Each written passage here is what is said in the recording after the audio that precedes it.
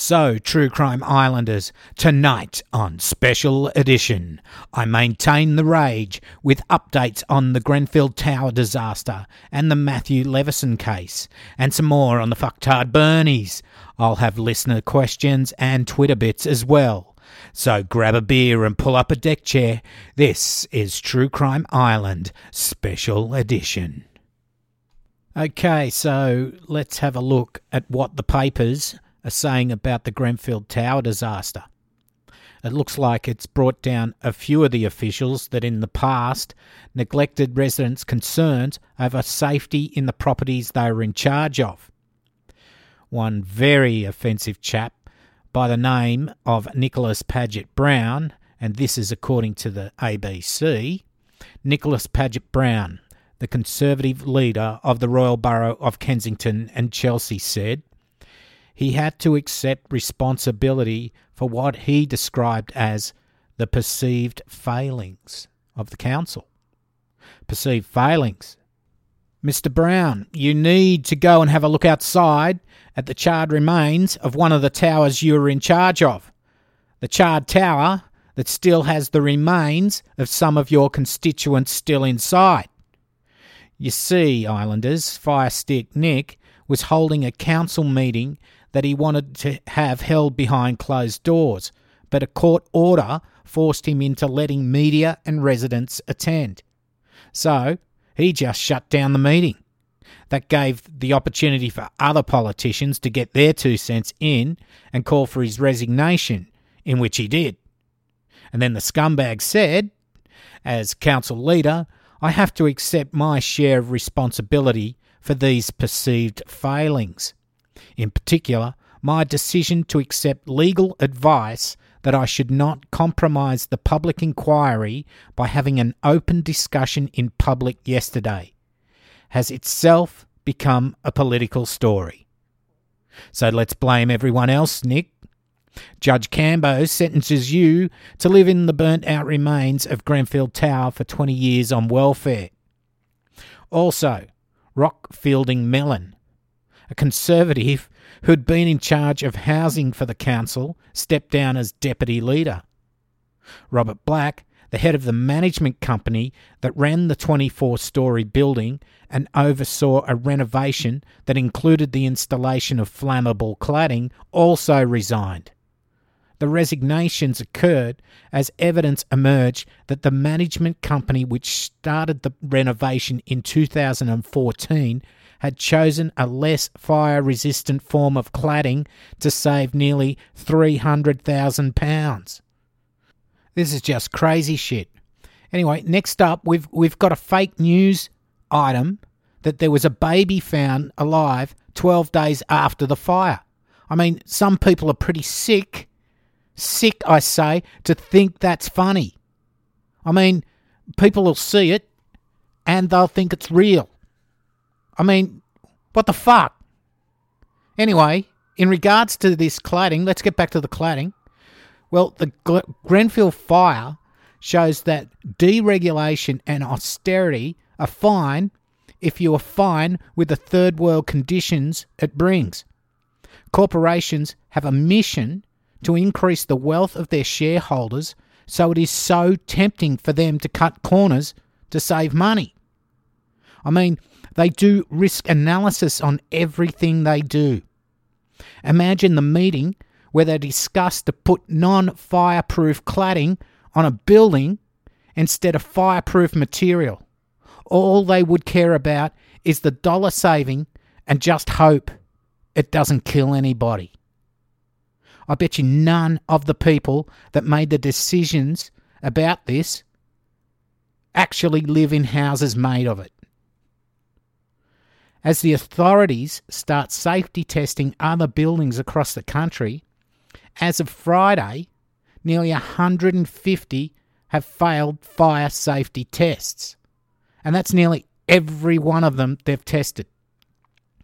Police last week said that they were considering filing manslaughter charges over the Grenfell disaster, and they were conducting a wide-ranging investigation that would look at everything that contributed to it.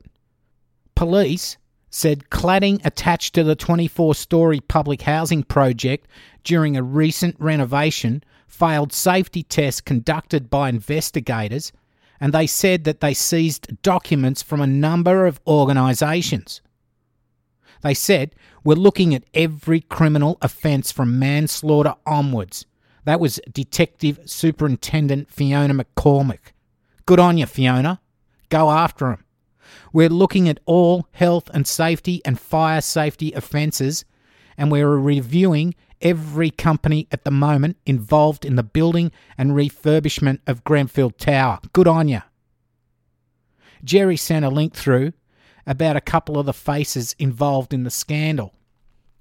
Now, first up, we've got the lovely fire consultant, Carl Stokes. Now, according to the Daily Mail, now this is the Daily Mail, Carl's job was to inspect the high-rise block, and he advised the Kensington and Chelsea Tenant Management Organisation, the KCTMO, to hide the failings from both the residents and the London Fire Brigade. You see, he told them about a loophole where you don't have to give a copy of your fire risk assessment to anybody, not even the fire authority, and if you do give them a copy, this could be used against you at a later date. He went on to say that withholding his report from London Fire Brigade was important because they have the power to undertake an audit of the fire risk assessment to determine if it's suitable and sufficient or not. Now, wouldn't you think that's a good thing, to see if your fire risk assessment is good or not? Anyway, Mr. Stokes added that such scrutiny would in turn lead to the KCTMO being forced to implement additional fire safety measures which would have been expensive for housing bosses. So, you'd think that the KCTMO would be shocked to learn how their advisor would recommend such a measure. But no. In 2010, the KCTMO wanted to hire a consultant who was willing to take on fire regulators over their demands. In a letter notifying the KCTMO directors of Mr. Stokes' appointment, housing official Janice Ray, that's Janice Ray, W-R-A-Y, wrote that not only did he, and this is Stokesy, offer the best quality at the most competitive price, but controversially, he was also willing to challenge the fire brigade on our behalf if he considered their safety requirements to be excessive. For fuck's sake, these people really all need to go to jail. Okay, safety failings at Grenfell Tower in Mr. Stokes' assessment, this is the assessment the London Fire Brigade wasn't allowed to see, included a failure to test emergency escape lighting, to inspect escape staircases, and to maintain fire extinguishers. He wrote in the 2012 report, the fire extinguisher in the basement boiler room, the lift motor room, the ground floor electrical room, plus other areas were out of date according to the contractor's label on the extinguishers. Some located in the roof level areas of Grenfell Tower had condemned written on them in large black writing, with the last test date of 2009 or 2010. Now, this was years ago. They knew about this, and the Residents' Action Group has been on their backs for years about this. Now, in accordance with Mr. Stokes' advice, the KCTMO has consistently refused to release copies of fire assessments for Grenfell Tower. It's impossible to obtain these documents by submitting a Freedom of Information request because as a private body, the KCTMO is not subject to the Freedom of Information Act. So, last night, Speaking outside of his home in Oxfordshire, Stokesy told the Mail on Sunday, "I've been advised not to say anything. I don't want to be stitched up because, frankly, I'm the little guy in all of this. If others want to leak stuff, they can, but I don't want to get involved because of the inquiry." Well, Mr. Stokes, you're the got mine fuck you hero of the week, mate. Well, there you go. Now, this was years ago that the fire risks were known by not only officials, but also the residents who warned that it would take a disaster with loss of human life before anything would be done to address their concerns. Next dickwad we come to is Mark Allen, who is a technical director for the UK arm of St. Gobain, as owner of Celotex, which produced the insulation used in the tower. Allen is a member of the Building Regulations Advisory Committee, which makes recommendations about industry regulations to Community Secretary Sajid Javid. Allen gets to advise the Secretary of State in England on making building regulations and setting standards for the design and construction of buildings. So, the people that say whether something is suitable to use as a building material are the ones selling it. Look, I don't know about you, but I can see a bit of conflict of interest here. But I like this bit. RS5000 was supplied for the £8.6 million refurbishment of Grenfell Tower and was coupled with a Renault Bond PE cladding and aluminium cased rain sheet, which is also flammable. The insulation, according to Celotex website, has a Class 0 rating under UK building regulations, meaning it has the highest rating for preventing the spread of flames and prevents the spread of heat. However, now this is the important bit, in its health and safety data sheet notes, the products will burn if exposed to a fire of sufficient heat and intensity. How about that? And last thing about Grenfell is that the residents are still being charged rent. Now, that sounds really bad and it shouldn't have happened, but it was probably because the banks have everything automated now, and I'm sure now that it's got media coverage, it will be all sorted out ASAP. Let's hope. Last little bit. Now, there were reports of people coming from all over the country trying to claim aid as if they were one of the victims of the fire. Cockwombles. Okay, that's enough about Grenfell Tower at this point. There's just a small update to the Matthew Leveson case I featured in episode 4 and in my first special edition. The remains were confirmed as those of Matthew, and his family have released a statement. Here it is. It is now being confirmed by DNA testing that the remains found were of our beloved Matty. And this is from their Facebook page.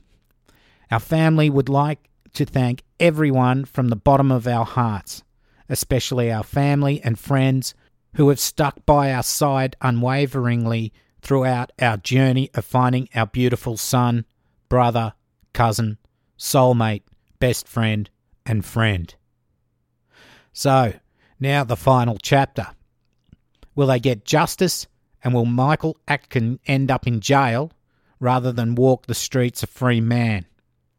I know he was acquitted and he did a deal to get immunity, but we all know you did it, Atkins. Be a real man and go confess as to what really happened that night. Scumbag. Now, last episode I did on the Bernies, the serial killers from Perth. Those arseholes that went on a serial killing rage in 1986. Now, there's a little bit extra that I either missed. I missed a bit. And anyway, there's speculation that the Bernies were responsible for the disappearance of Cheryl Renwick in May 1986 and Barbara Weston in June 1986. Now, according to Missing and Murdered, which is on the web, the details of Cheryl Renwick. She was last seen on the 25th of May, 1986. Her age was 33. She was born in 1953. Her height was 162 centimetres. She had light brown hair and blue eyes. Her complexion was fair. And she was last seen wearing a dark tartan skirt, pink skivvy and brown boots. Now, they say Cheryl Renwick went missing from her South Perth unit overnight under unusual circumstances between the 25th and 26th of May 1986. Despite extensive inquiries by police and family and comprehensive media coverage, there's been no information regarding her whereabouts since then, and concern is held for her welfare. Cheryl Renwick vanished without a trace in May 1986, and that was less than 6 months before the Burnies were arrested for abducting and killing 4 women. Now, according to her daughter Michelle Renwick, who was just 14 when her mother disappeared, said she still clearly remembered her then 33-year-old mum being terrified in the months before her disappearance that there was a man and woman stalking her. Cheryl Renwick's car was found abandoned at Perth Airport the week she disappeared, but police found no sign the single mother of 2 had travelled by plane or bus, and her bank accounts remained untouched. Now, this is strikingly similar to when the Burnies dumped Mary Nielsen's car after they killed her near the police station, as they thought no one would look there. I reckon they parked the car at the airport to put investigators off the scent. The cops would then have to put resources into seeing if Cheryl had taken off interstate or overseas. So I reckon they could have done it. Next is Barbara Weston, 38. Now, Barbara was last seen drinking at a pub on the Albany Highway on June 26, 1986. Her skeletal remains were eventually found in bush near Carragalan, and suspicion has also fallen on the Burnies, who are considered suspects in this case. Now, I haven't got any more information at this point. Lisa Mott, who was 12 years old. Lisa Mott vanished on October 30, 1980. She was last seen getting into a panel van on Forest Street, Collie, after a basketball game. Her body's never been found, although in Lisa Mott's case, David's ex-wife reckons he was with her that day. Now, whether or not that's true, but Bernie did have a panel van at some stage. So the jury's out on that one. So that's about it for the Burnies at the moment. All right. Now, let's get through some listener posts. I'm going to shout out to Christy Lee, Lindy Beaumont, Kelly Ann. I'm glad I made your day with the flashing of the wanger. Heather says, wow, you weren't joking when you said this week was shocking. Yikes! I don't want to give any spoilers, but the one girl who was still alive in a grave made me sick to my stomach. Now, that's in reference to the Bernie episode. Anyway, Heather, imagining that is happening is terrifying. I mean, you know, I often listen to podcasts in bed with the lights off, and as it's audio, you do have to imagine the story as it goes along. And then when shit like this goes down, you really can get a sense of the brutality of the scene. 1 minute you're going along in life trying to get by the best you can, healthy, safe, and then suddenly your world is turned into a nightmare. In Denise Brown's case, she was young and a bit naive, and she trusted everybody. only 21 years old, and had probably never come across anyone really that bad as the Bernies. Of course, she'd jump into the car with a male and female offering a lift. I mean, that would be safe, right? But the next thing you know, she has a knife at her throat. For the rest of her short life, the last few hours, she would be petrified. I guess wondering if they would just assault her and let her go. And there must have been a moment when she realised she was going to die. No one would ever want another person to have to experience that sensation. Well, when I say no one, I mean not normal people. There are just so many monsters out there as well. Now, you may think I advise to delete your browser history as humour, but in what I say, there is a sinister side to that. In that you never know what is going to happen. So please be prepared. Now, Kelly says rocks are soft until you touch them. I'm just wondering if that's a typo. Christine says, shout out to my Kiwi at Wild Ginger. I'm grabbing a beer and pulling up a dick cheer. Woohoo! Now, that sounds more South African than Kiwi, sorry. I usually do a pretty good Kiwi accent, but I think if I think about it too much, I go South African. Anyway, James has 3 more people listening in, so don't forget to spread the word, people, that True Crime Island is weekly now. Now, Mary asked for what the fucks. So, there you go. Hope you're not disappointed, Mary. Penny, she agrees with my analysis of the Bernies. Fucktards. And so does Caroline. That's good. Good to see. Roseanne, she says her husband cracked up when I spoke about serial killers. Now, I don't know. Have I got a dry humour or black? Dry or black? I'm not sure. Anyway, D. Sativa. Keep it real, mate. A big shout out to Ed Dentzel. He interviewed me this week, my first interview, so I hope I didn't ramble on too much, but he will upload it soon on his great podcast, Unfound. Search for him on Facebook or on iTunes and whatever podcast app you use. He's doing a really fantastic job. Now, Unfound is a missing persons program concentrated on interviewing family, friends and reporters who are closest to the cases. You really need to check this out. It's really good. Hi to Tara and Barney from Bloody Murder Podcast. Check that out. That Tony Q, thanks for all the support. Hi, Laurie and Maria, for all your retweets. Greg and Jason, looking into your requests as well. Thank you.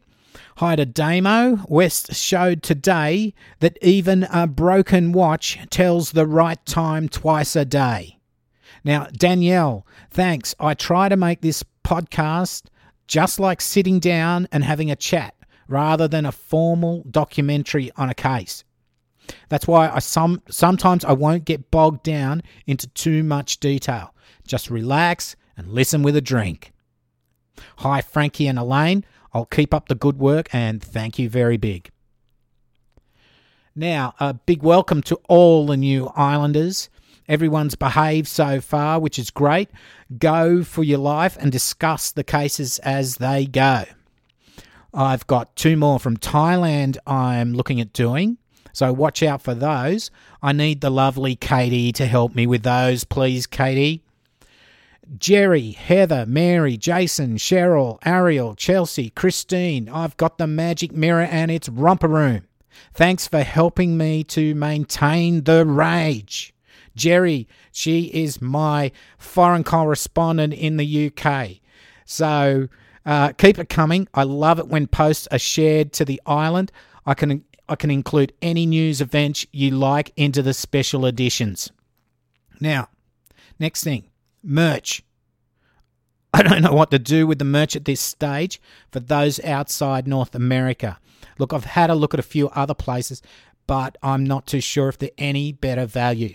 Look, I'll try and sort some stuff out if people want to get some T-shirts, mugs or whatever, but just hold on to that. But stickers, I should have stickers really soon. At least I can just pop those into an envelope and send them off. And shags, the stubby coolers are coming, mate. Intro music for the special editions. This will happen. Getting DJ Andrew to look at it, and also looking at freshening up the usual normal episode intro as well. Patreon. Just to let you know that for as little as $1 a month, you can help support the island. I'm currently giving away a general admission ticket for the My Favourite Murder in Sydney on September 11, or a True Crime Island t-shirt for those who are outside of Sydney. Now, all you have to do is to become a patron member and to be in the draw. In the future, there will be more prizes for patron members as well, and that goes for anyone who donates via PayPal.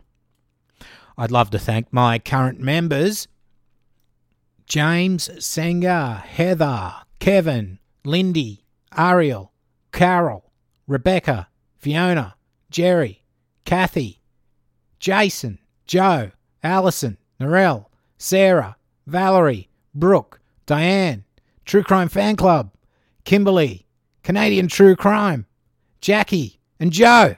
Thank you all very much, and welcome to the island. Now, my first goal to upgrade my headphones has been achieved. Thank you very much. I was able to replace the old Beats headphones that the ear pads had perished on. They were leaving little white dandruffy bits all over my ears. Now I've upgraded to Sony MDR 7506 reference headphones. Now apparently they're pretty good, and thank you very much. Don't forget the website is www.truecrimeisland.com.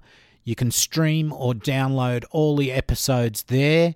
Of course, there's links to iTunes and Stitcher, plus the RSS feed, links to Patreon, and if you want to support the island via PayPal, that's cambo@truecrimeisland.com. Join the Facebook discussion group at True Crime Island. There's also Twitter and Instagram, which is @TrueCrimeIsland. Okay, that's about it for this special edition True Crime Islanders. Look, don't forget to delete your browser history, and we've got a short promo from Nina from Already Gone. So enjoy, and good night. I'm Nina Instead, host of the Already Gone podcast. Each week, I share stories of the missing, the mysterious, the murdered, and the lost. Stories that I share tend to focus on Michigan or the Great Lakes region, and they're stories you may not have heard before. I hope you'll join us.